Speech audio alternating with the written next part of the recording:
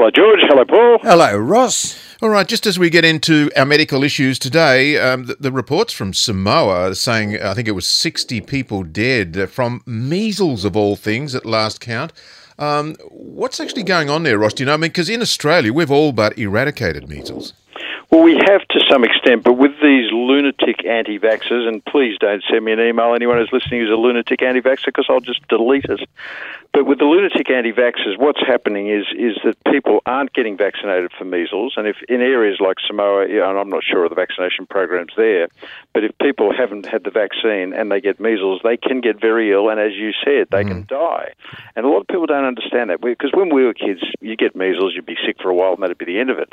But what we didn't realise that about 1 in 1,000 people who get measles get a thing called subacute sclerosing panencephalitis, where they're left with the intellectual impairment for the rest of their life. It's a serious illness, and they can get severe encephalitis, they can get severe pneumonia, and they can die. And that's unfortunately what's happening in Samoa. And we have seen a minor outbreak in Australia, again, because of people bringing it from areas where it's occurring, and also from people not getting vaccinations. Has anyone died in Australia of it, Ross? No. But they've got measles from it, and look, measles for most people is a self-limiting illness. But it's like influenza. Influenza knocks you around for a couple of weeks, and then you get better for some people. But some people die from influenza, which is why we suggest vaccination. Yes, they've made it compulsory in Samoa to get vaccinated. Now, the other one I wanted to ask you about was cholesterol, and they're saying there's a recommendation in the papers this week that people as young as 25 should be tested for cholesterol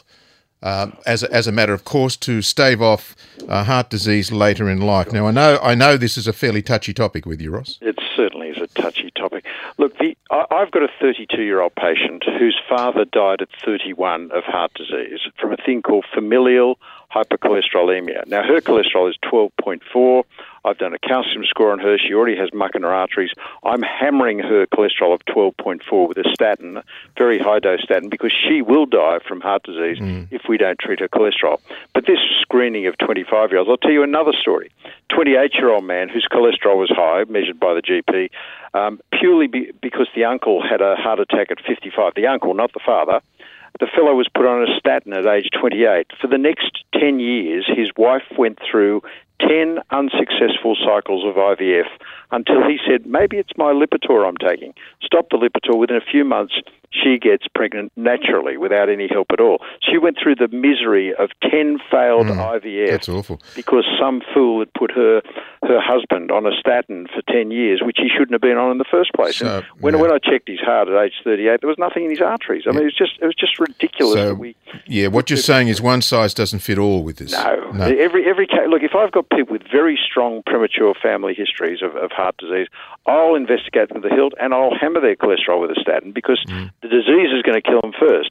But when you use a drug that has no proven benefit for younger people at all, there's no studies whatsoever, and some lunatics in medicine were talking about treating children with statins. I mean, it's just, it does my head in, because these are very strong metabolic enhancers and effectors, and they block a very important metabolic pathway in the generation of cholesterol. And cholesterol for all of us is important. It's just if you've got this small LDL that's getting into your arteries, that's where it's a problem. But only do it in people with very strong risk factor profiles, like my father had a heart attack at 45 or something like that. Yeah, gotcha. Yep. Now, there's a story about extra virgin olive oil, and they say it may protect against dementia. And I was just saying to Paul before we phoned you, I don't think there's any other sort of olive oil except extra virgin. I mean, everybody uses extra virgin these days, don't they? Now they do, but years ago they used to have extra light, and they couldn't even spell light properly, L-I-T-E. L-I-T-E, yeah. And all that was the same, had the same fat content as extra virgin olive oil, but it had all the plant chemicals, which are the things that are really good for you, taken out of it. So that was the extra light olive oil. So really these days all we should be using is extra virgin olive oil. And I say, and Paul's going to love this one, extra virgin olive oil comes from really, really ugly olives. It's politically incorrect. but anyhow, just as you sent out a message to the anti-vaxxers, Paul and I'd like to send out a message to the people who are predisposed to suing over that. To Dr. Ross was the guy that said that. I was the one who said it. And look, fellas, if you're getting offended by us, I know you two aren't, but anyone who's listening who's offended by it, get over it. It's called humour. Ross, we love the weasel word in here. Extra virgin olive oil may protect against dementia. So is there a connection there that they know of? Yeah, and what they've discovered, this was a mouse study, but you can extrapolate some data from mice to humans, and they found that the extra virgin olive oil improved a thing called autophagy, which is the brain's ability to clear toxic waste. And what happens in dementia is toxic waste accumulates in the brain. And so what they did was take these mice at about 6 months of age, which is the equivalent of 30 human years, gave one group the extra virgin olive oil, the other group the control mice, and after another 6 months, which is again now the mice equivalent of 60 human years, they found that there was 60% less of this toxic waste in the brain of mice who were given extra virgin olive oil. So the point is about the Mediterranean diet. The extra virgin olive oil is a key part of the Mediterranean diet, and people who do follow a true Mediterranean diet, and this has been studied for years, have somewhere between a 30 to 50% reduction in cardiovascular disease, dementia, cancer, chronic kidney disease. And this could be one of the major explanations. Ross, what is it with the mice? Do they have a similar digestive tract to humans? No, they're just that they're easy to test, and no one's going to throw themselves in front of a bulldozer to stop someone experimenting on a mouse. Oh, there'll be some people doing that. Oh, yeah. Now, I wanted to ask you about, you've talked about this a lot on the program, about dementia and what I think you called it toxic waste in the brain. Yep. What causes, and I think you said thinking actually causes it, so just as a generalised thing, how do you protect yourself against dementia, or is it sort of predestined that you will get dementia? Can you prevent it? You can prevent it, and let me say that every time you have a thought or an emotion, or any time any reaction happens in the body, there's created a waste product that has to be washed out. Just like when you have a meal, you've got to get all the scraps off your plate, otherwise it gets stuck to the plate. And it's the same thing that happens in the brain.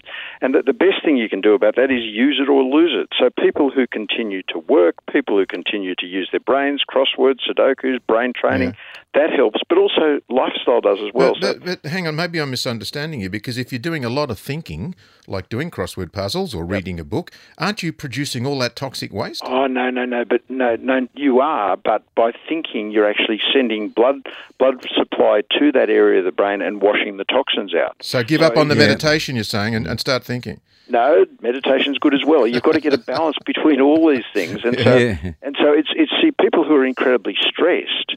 The stress is overusing the bad bits of the brain that you don't want to use, and so that then accumulates more toxins. So stress, cigarette smoking, too much grog, too much bad food, no exercise. Like when you exercise, you're pumping more blood up to your brain and flushing more crap out of the brain, and that's exactly how this is working. I've heard dementia referred to as the old man's friend. Don't know about that. No. Well, keep that one to yourself. Can I say the three advantages of having Alzheimer's disease? Number one, you get to meet a new friend. Yeah, every day. Number two, you get tied all your own eggs at Easter time. And you should also wear a name tag too, so you know who you are. And number three, you get to meet a new friend every day. Yeah. Okay, so let's keep going. Now, hang on a second. You actually said something really good there. You said if you go out exercising, go out for a walk, you're pumping the blood and it gets the crap out of your brain. I kind of like that. I thought that was a good expression. That's what happens. All right, now, increased antibiotic use, and we've been told about that we're using too much of the antibiotics for many years, but they're saying now it may increase Parkinson's disease. Yeah, this is an interesting study because over the last few years we've been speaking about the link between Parkinson's disease and the gut. And what they're saying is if you have, in the last 15 years or so, different types of antibiotics, particularly things like tetracyclines, you wipe out particular gut bacteria that tend to protect against Alzheimer's disease. So there's a thing that's made, strangely, in the appendix, and we've spoken about how if you take the appendix out, you have higher rate of Parkinson's disease as well. I didn't know. Is that true? Yeah, especially if it's out before age 20, there is a slightly higher increased risk of Parkinson's disease. And they found that using these antibiotics can increase the risk by about 40%. Now, that doesn't mean you've got a 40% chance of having Parkinson's if you have Alzheimer's disease. You might take your risk from 1% to 1.4%. That's a 40% increase. So it's not a huge risk. All right. But all it's saying is the excessive use of antibiotics might wipe out the gut bacteria that makes this thing called alpha-synuclein, which is important in protecting against Parkinson's. But what's excessive use? Is it being on a course of them, then stopping and then going on a course of them again? Some people have to go on on to antibiotics for 3 to 6 months for different things. And they're really, and they're also talking about antifungals. So someone might have tinea in their foot, and they take an antifungal for 6 months. So it's more the prolonged use. So just taking one course is not going to do anything. Let me ask you a question about appendix there. When I was about 8 or 9, I had appendicitis, and they put me in hospital, or they were about to, and they said, if this plays up one more time, I think we'll remove the appendix. Well, I got the message. They haven't played up again, so I've still got them. And I was told that appendix don't do anything. They're redundant or something, but you seem to be saying that as I've got my appendix, that may protect me against Parkinson's disease. Is that right? Yeah. See, this nonsense that we had 30, 40 years ago when I started medicine about appendix were just a useless thing that you could take out. We realise now, leave the organs where they are. I had my tonsils and adenoids removed when I was 5, and I've been plagued by sinus problems all of my life since they took the tonsils and adenoids out. So I think all the organs in our body have a function. Well, what are the appendix for? What are they actually for? The appendix, interestingly, it's this little out patch at the start of the large bowel. But interestingly, 1 in 5 cases of severe infectious diarrhea can lead to death in children in the third world. And what they're saying is the appendix has this biofilm that keeps healthy gut bacteria. So when you wipe out your bowel from infectious diarrhea, what happens is the bacteria living in the appendix come out and recoat the bowel. So that's one of the theories why the appendix is good for you. Interestingly, people who have their appendix out early have a higher rate of heart attack. There's all these things. I think it's an important organ in terms of inflammation.